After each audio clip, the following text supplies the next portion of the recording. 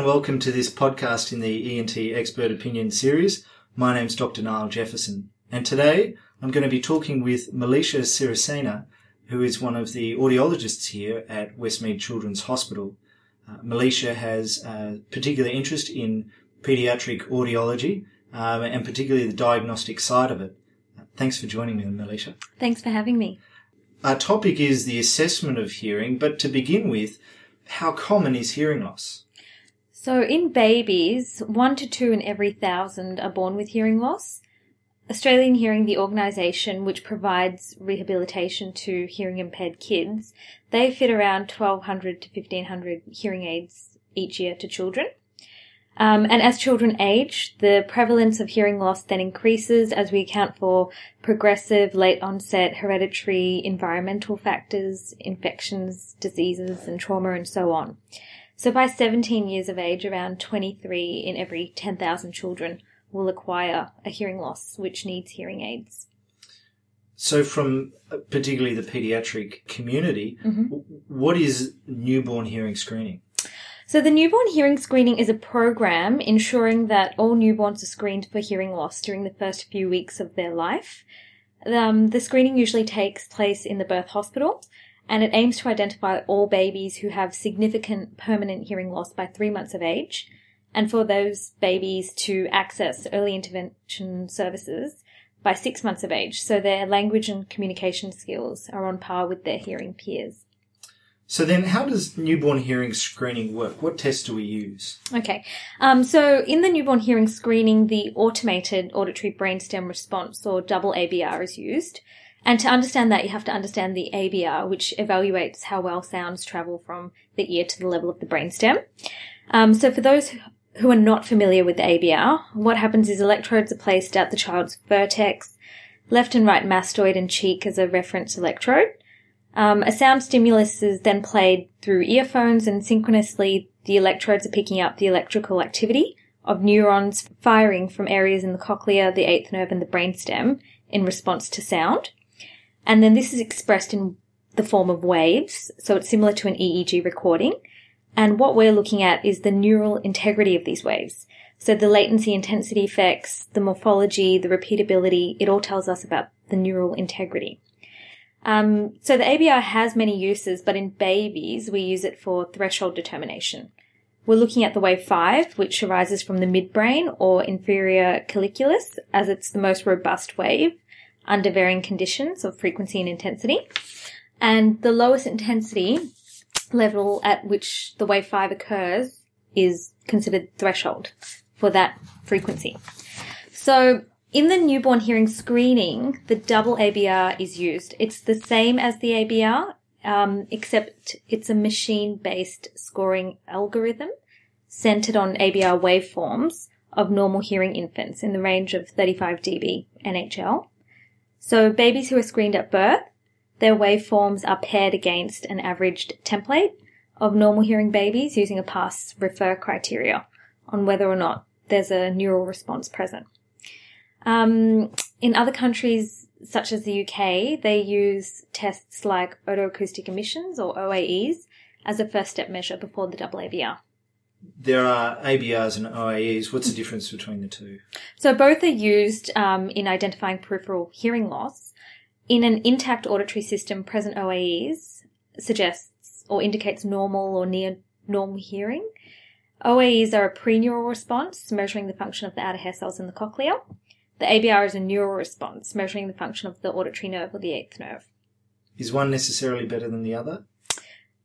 They both give you a different diagnosis. So one's more of cochlea and one's more neural. Okay. So no, they're not better than the other, but one just gives a little bit more information, which is the ABR. So then what does it mean for a child who fails or gets a refer on that newborn hearing screen? So not all failed screenings mean that the baby has a hearing loss. There are some false positives as a result of, vernix in the canal, fluid in the middle ear, or movement or crying or ambient noise during the test. So a failed screening doesn't always mean a hearing loss. But on the other hand, we need to remember if a child does pass the screening, this also isn't a guarantee of normal hearing. So a loss can develop later in life.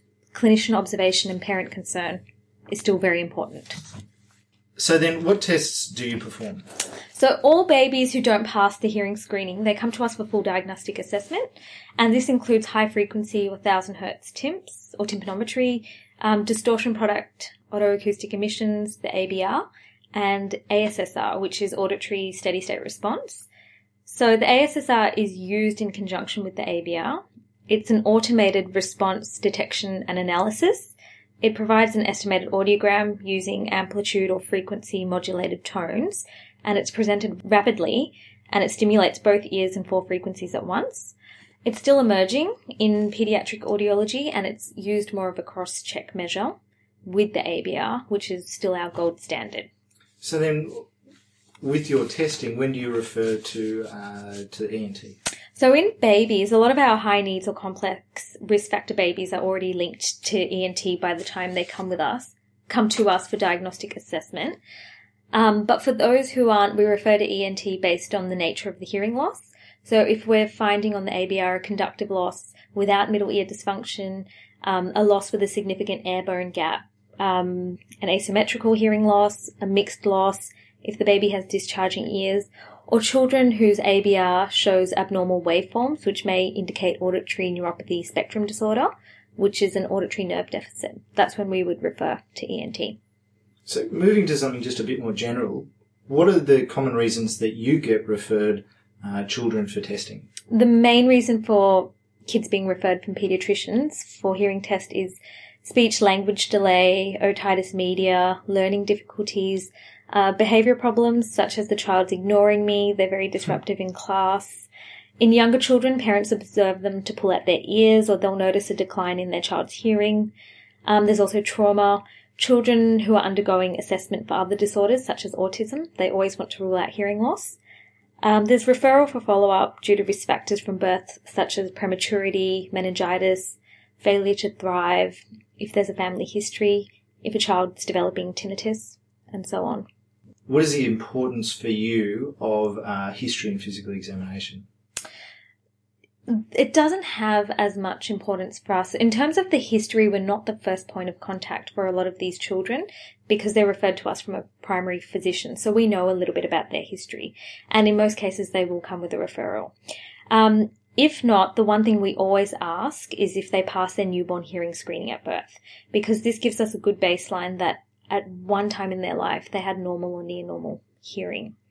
And the physical examination? Physical examination, the most is otoscopy, and that's it. So then the child has been referred to you. If we consider the different age groups, there's different testing that you do based on their age. Can you tell me about that? Yep. So we categorise it into 0 to 6 months, 6 months to 3 years, and then 3 years onwards. So in the 0 to 6 month population, we now know that there's major pitfalls in using behavioural methods of, jingling keys and clapping hands, as their responses are very unreliable and it only provides a very gross measure of hearing. And also you'll paint yourself into a corner if you jingle keys and the child doesn't turn. So we only use objective measures in a 0 to 6 month population. And when I say objective measures, that's the double ABR from birth, the ABR, the ASSR, the OAEs, and the tympanometry. Yep. In the 6 month to 3 year population, a lot of the literature states that you can use or can introduce behavioural assessment to a 6-month-old, but really this is really from 9 months of age if we want to give the child the best opportunity to perform the test well. So from 9 months to 3 years, we use VROA, which is Visual Reinforcement Orientation Audiometry. It's also known as the puppet show test, where the child is conditioned to turn their head in response to sound and they're positively reinforced.